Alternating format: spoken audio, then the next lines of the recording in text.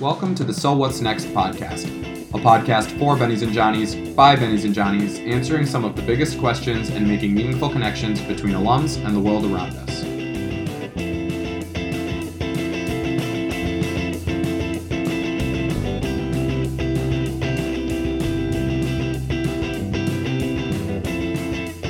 When you were so young, they treat you so nice. Hey everybody, welcome back to So What's Next, a podcast helping alums and students navigate uncertain futures through stories and narratives from those who have experiences to share.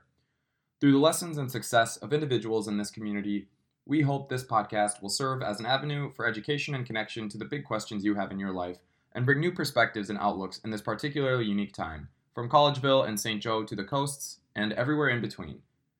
It goes without saying that today's topic affects all of us in one way or another, and I would venture to say that it affects many of us sooner than we may think. That topic is none other than personal finance. Having basic personal financial skills is one of the most important things you can do to live a healthy, happy, and secure life. Our level of understanding around the fundamentals of budgeting, saving, debt, and finance impact every part of our lives, starting at a much earlier age than many of us realize. Yet, even though personal finance is widely considered one of the most important aspects of successfully navigating through life, many people never become sufficiently educated on its many different components. Understanding and successfully executing personal finance is hard enough without unforeseen circumstances and difficulties, and COVID-19 has made what is already difficult for many that much harder. Nearly everyone is managing hardship in some capacity. Individuals are losing jobs and wages that they had been counting on, with no guaranteed return to a stable state. With 2020 in the rearview mirror and the end of the pandemic, fingers crossed, in sight, there's a lot of economic damage to be assessed. But there's also a lot of personal financial lessons we can learn, lessons that will put us in good stead whatever the economic future holds. Thankfully, there are people out there like Professors Boz Bostrom and Ben Trinka that can help make these ever-important topics much more digestible and answer some of the biggest questions in understandable ways. So, let's get into it. Welcome to the show, Ben and Boz. Thanks, Andrew. We are excited to be here. It's been a while since we've done a podcast, and it's going to be pretty awesome to get back at it. We used to have an international one, and COVID shut us down. I'm excited to hop into it. The topic that we're here to discuss today is personal finance, in particular for young alums coming out of St. Ben's and St. John's. Many of us begin our financial journey in different stages. To start us off, let's say that this podcast was only 5 minutes instead of 35 minutes. If each of you had two key pieces of advice you could give to young alums in starting their financial situations, what would it be? I guess the first piece of advice I would say is understand your financial position.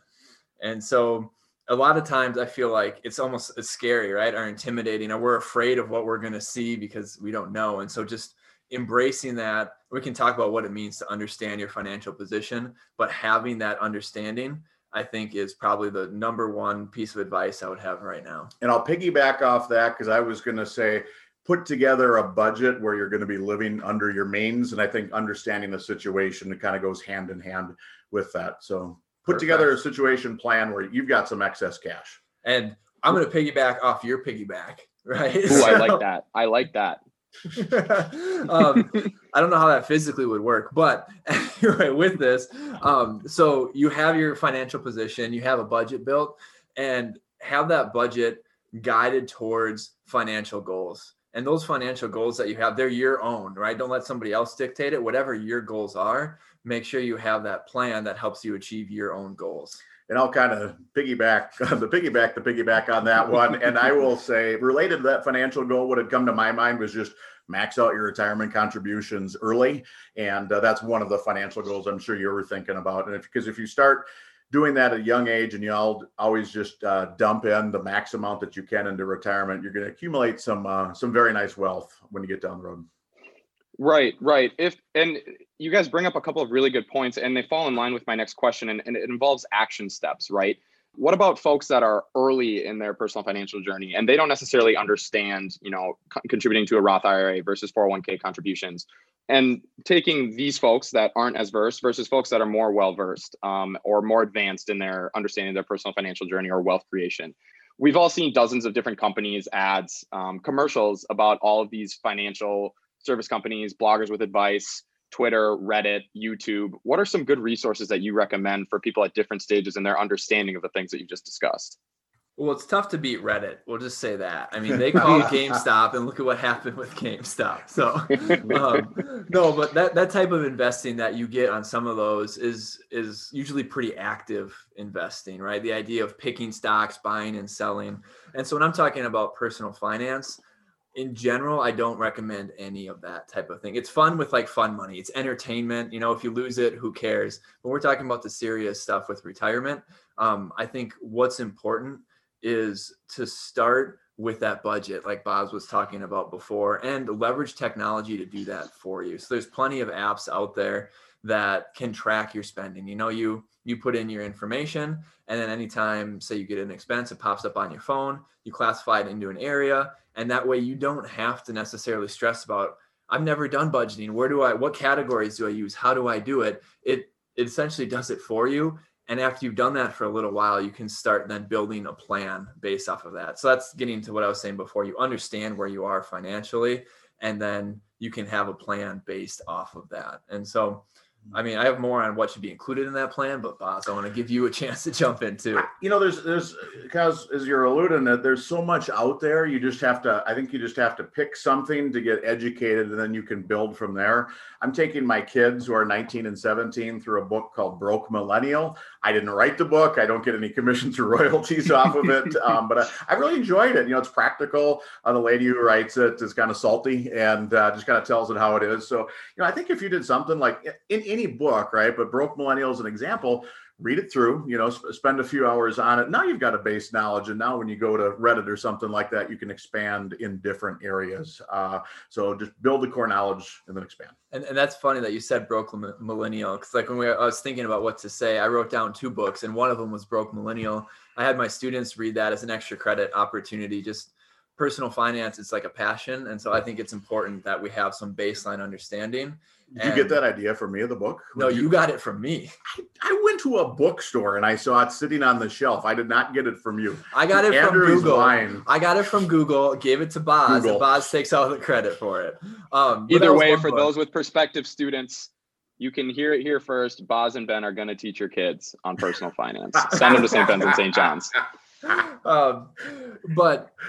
So yeah, no, Broke Millennial is an excellent book. I Will Teach You to Be Rich is another one that I liked. And specifically what I liked about it is that it laid out rough percentages of what to do with your monthly income in really broad buckets. Nice. And I didn't love some of his examples, and again, this isn't a book review, but the underlying concepts, I appreciated what he did with that. And in particular, the idea for, you know, nerds like Boz and myself of guilt-free spending. And that, like, it's okay you don't have to save every penny. You should save plenty, right? Set yourself up. Mm-hmm. But once you've taken care of the basics, then you should spend guilt-free and not worry about that. Andrew, what do you like to guilt-free spend on more than anything?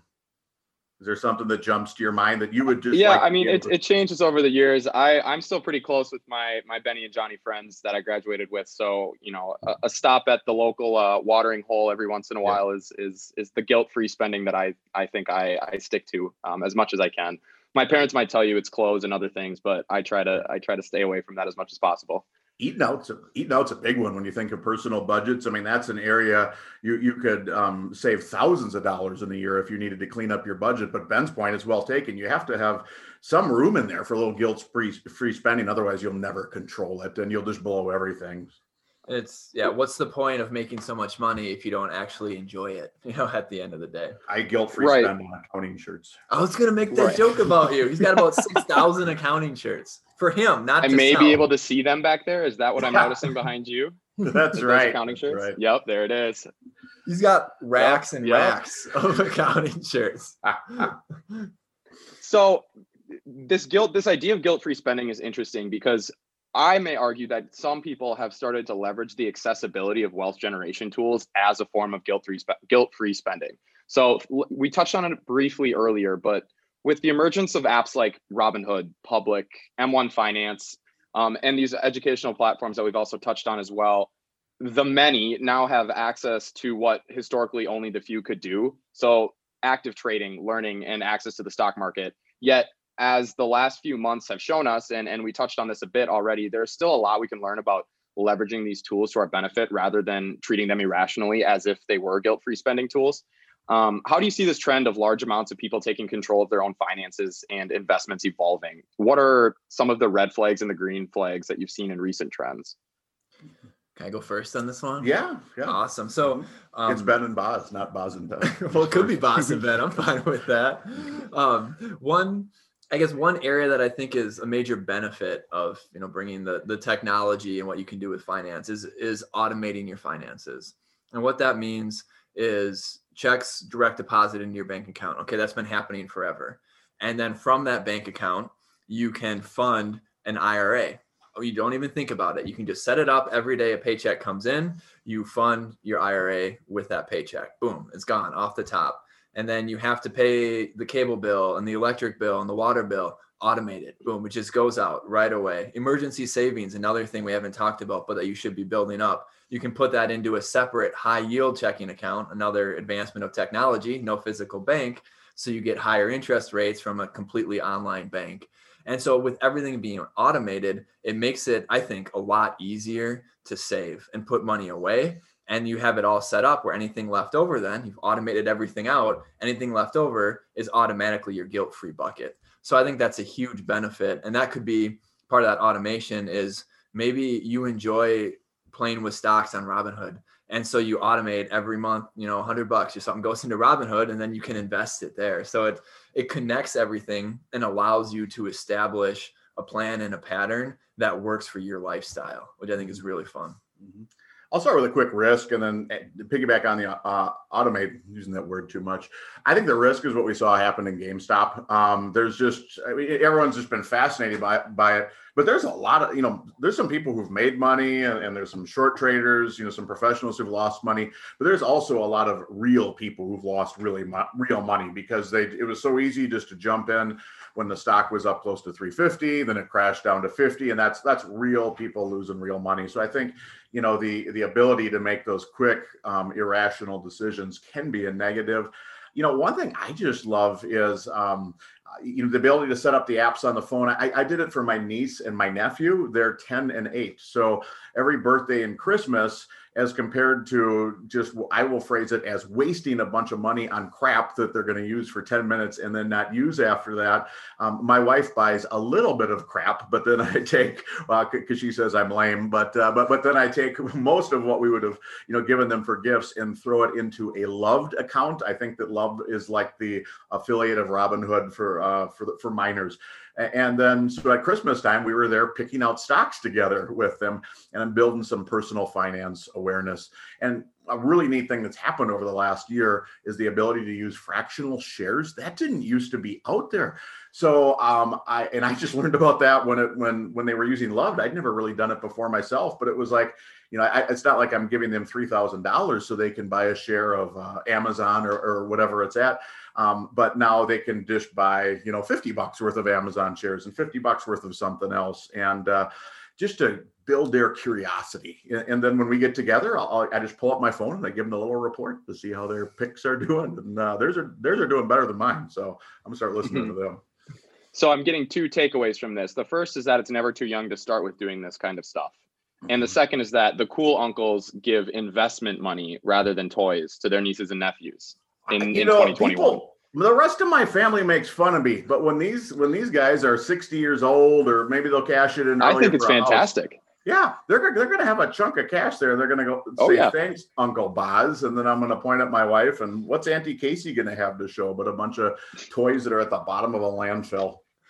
Ooh, shots fired. It's funny you say that, and interesting because your kids are calling you aunt and uncle, but no. Well, this is the niece and nephew who I'm doing that for. So yeah, we started doing the same thing with our nieces, my wife and I, except for they're too young to understand stocks. So it is too young because they're not even one yet, or not even two yet. We did this before they were one, but we start just putting it into like a college savings plan for them. So that way they'll have it. And with like 529 plans now, you don't have to actually use it for college. Maybe if you wanted to use it for high school education expenses, you can. There's like a lot more flexibility with that. In worst case, they don't want to use it for anything. They pay the penalty and they still get the money out of it, All right, Andrew, another question for you. You didn't know you were going to have to answer questions today.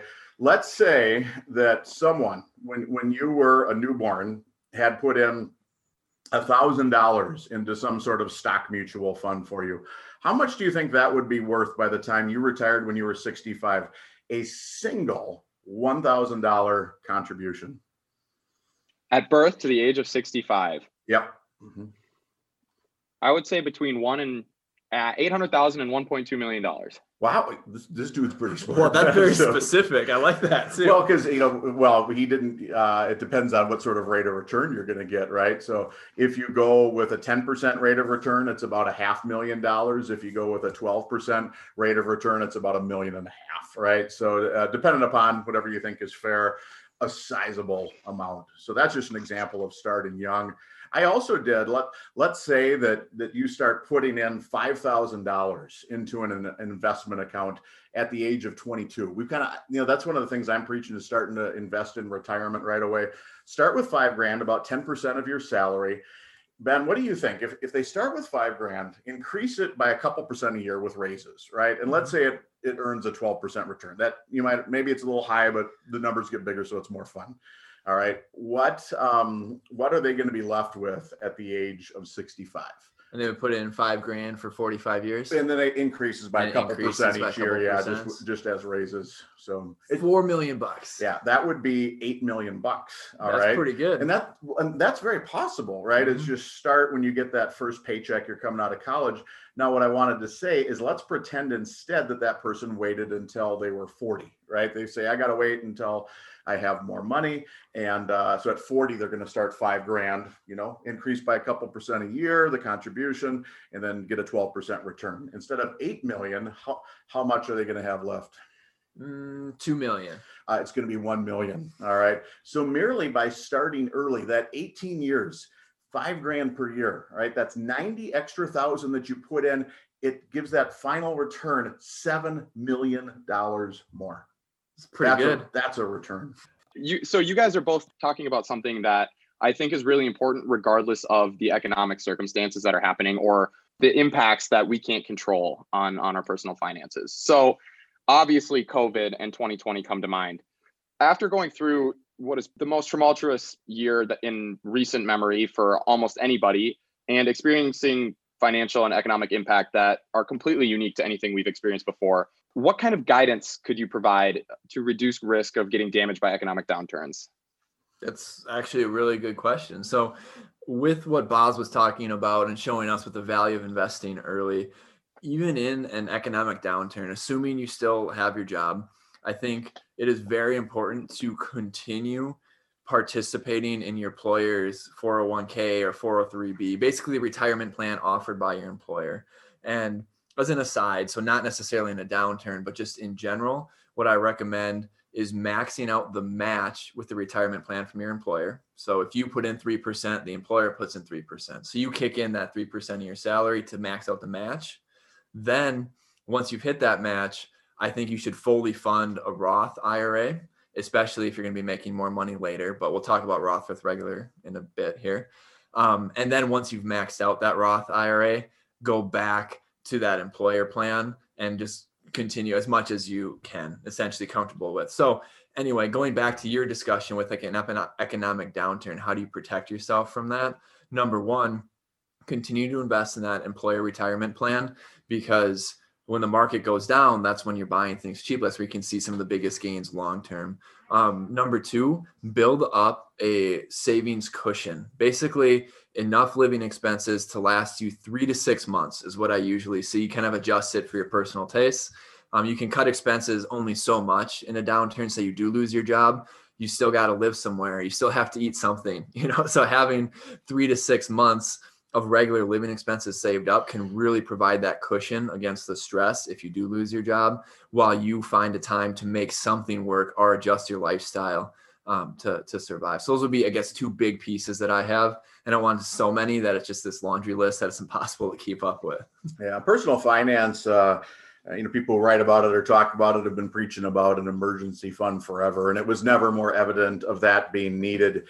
than this year. And they said 3 to 6 months. We look at what happened with COVID. I think that standard's probably going to switch to 6 months, at least. A lot of people, the government had trillions of dollars of bailouts, but it did not help everyone, right? So it helped some people, but not others. So just, I think maintaining that financial flexibility, and also just a shout out, just loving what Andrew's doing right now. I mean, you got to have a network. I mean, your network can be great in these downturns to find jobs, to find people who are going to help you out.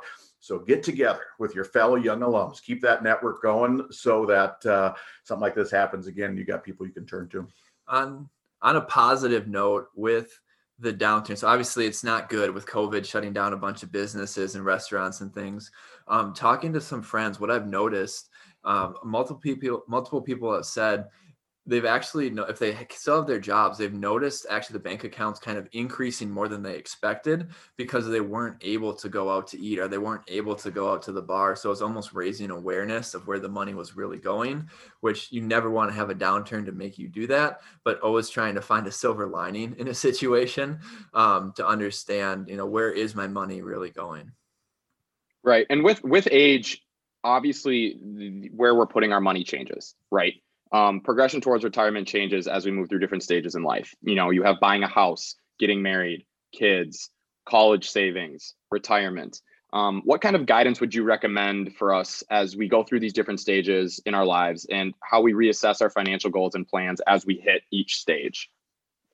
Well, I think you probably just always have to look at what are your financial goals and how are you chipping away at each one of them. Ben and I are in different stages. I'm 48. What are you? Are you 32? I thought you were 49. 49.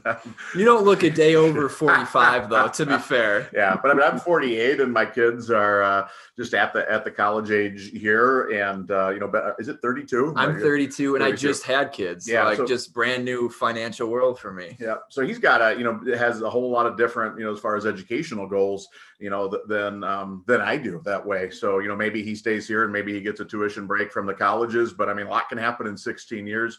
So he's got to be thinking about how to sock aside some cash for that. We're both young enough that we're going to be aggressively investing, I think, for retirement at the same time as well. And we both are in homes. We don't have to think about that. But I go back to when I was 22 and I got my first really good paycheck, and I just started crushing into my retirement account as much as I could. I bought an inexpensive car that I paid off as quickly as I could. And then I started trying to build up 20% for equity in a house. And then when I got to that position, then I was kind of established. I had the 20% equity in the house, had a car paid off, had the engagement ring paid off, and was starting to build up a nice retirement nest egg so that I could just focus more long-term. No, I like that strategy. And I actually followed something similar to that, where when I first graduated college, I was used to a lower standard of living. The college living experience isn't necessarily the same as my experience now.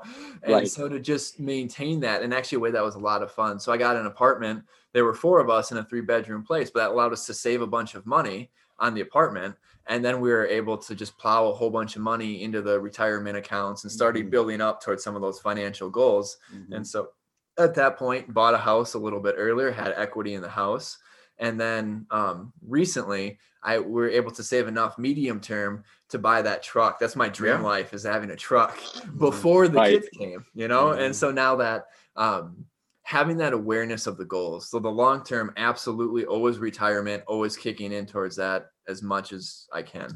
And then once you hit that though, okay, house, truck, college education for the kids. I actually like to put charity in there. And Boz, you actually do a great job of giving to charity, but building that into your financial goals, if that's something that you're passionate about. That's actually one of my top financial goals. One of my role models is Bill Sexton. I, wrote his memoir recently, and, a couple buildings, basketball arenas named after him here. But my goal when I talk about retirement is, by the time I retire, I want to have several $1 million, and I don't want it for myself. What am I going to do with it at that age, right? This should hopefully be 75 or later, but I can be enormously generous at that point in time with scholarships and just other needy families and such. So I think that's a great point. Oh, sorry. I was going to say, Andrew, it all derives based on your goals, your objectives. So having that understanding of what do you want your life to look like, and then using the finances to help you achieve those goals. And what your life looks like changes at the different ages.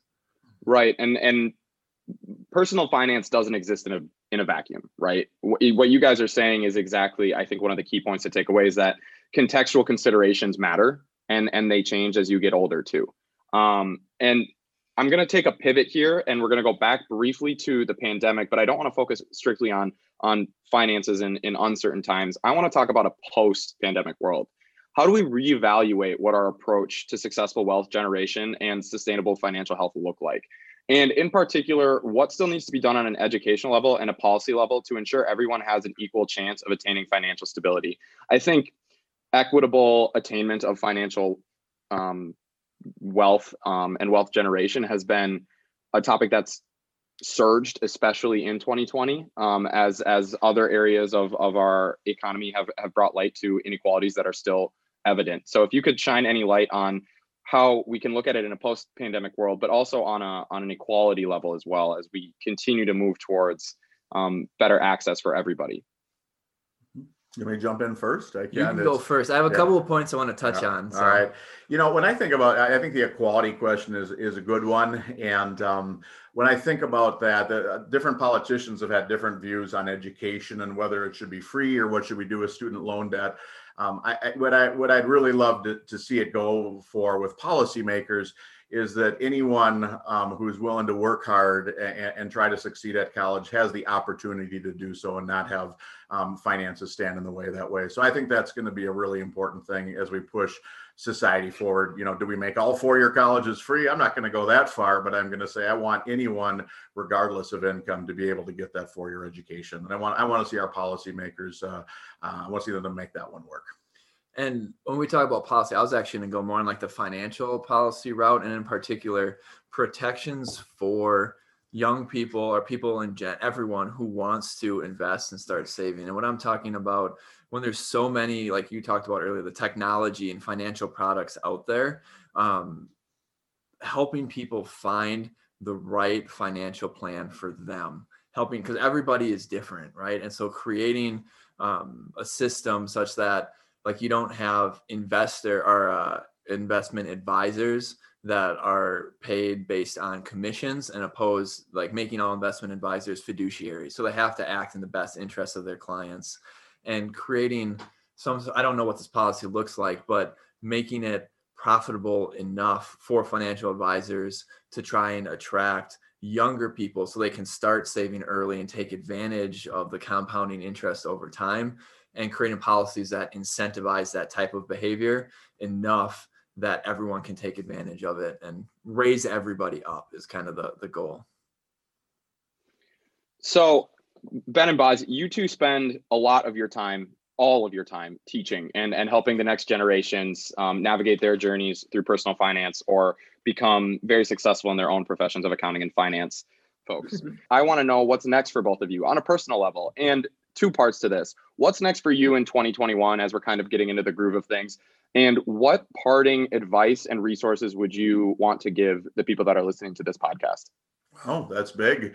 I don't know what's next for me. It's an easier one for me on that one. Well, first of all, I don't want to say survive the rest of the semester, but I mean, it's been a long year and we're giving it all we got to try to make this as normal as possible for the students and having a heck of a lot of fun in the process. But yeah, that's the focus, is get through the academic year. But my big thing is I'm going to be coming out with a book this fall. I've published 2 books so far. First on John Gagliardi, our great football coach, and then second on Bill Sexton. I'm gonna have my first novel coming out this fall, White Collar Crime. Johnny Fitch, a new start at a major CPA firm, gets caught up in an insider trading scandal.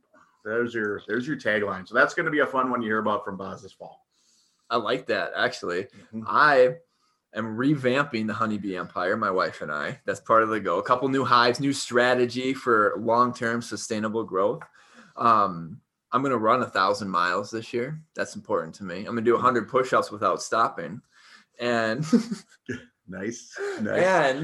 And Oh, I had one more thing. I can't remember it right now. You keep thinking. I think my final advice that I'll give people is just expand on this and take charge of your education as it relates to personal finance matters. So whether that's you regularly subscribe to a podcast, whether it's you read one of the books that we recommended, whatever you're going to do, just start getting educated. And because you're the one that's going to look out for yourself, right? Other people aren't going to do it, and there's some that would even take advantage of you if you don't know it. So maybe that's as simple as not just dumping off your tax information with an accountant, but trying to be part of that process this year, and not just blindly, giving money to someone to invest, but understanding why that's happening. So take charge of your education.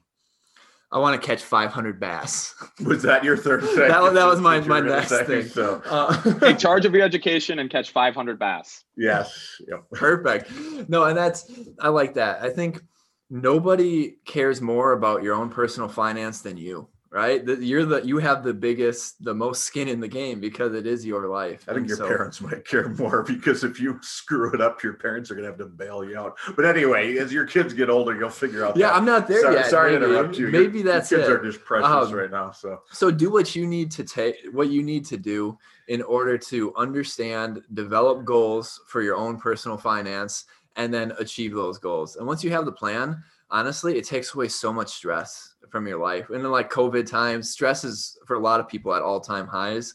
And so if finance is one thing you don't have to worry about, you're saving enough for retirement, you're okay with your lifestyle, I don't know, it makes every day you can focus on the things that you're more passionate about, and finances isn't there kind of weighing you down. Yeah, it goes back to your guilt-free spending. You have a plan, you know where you're going. So if it's Andrew wants to swing out to the bar once, that stuff opens up, he knows how often he can do it, and he can budget those in and go out and really enjoy it. Awesome. That's a great place to end. Ben, Boz, I want to thank you guys so much for coming on to the show. I had a lot of fun. And I think that there's a lot that the people listening to this podcast can take away. So I appreciate it. Thanks, everybody, for tuning into this episode of So What's Next? If you have any questions about this episode or would like more resources, please DM the Yak Instagram page and we will get in touch. We are a monthly podcast, so expect our next episode to come in the first week of April to hear us discuss entrepreneurship, developing leadership through authenticity, and building teams with CSB alumna Margaret Murphy. Over the course of this show, we plan on covering topics from business to personal health and everywhere in between, all with the intention of tying it back to you, the listener, and providing stories and answers that will better inform your next. Make sure you subscribe to So What's Next on your platform of choice and share it with your friends. We are looking forward to seeing you here next time.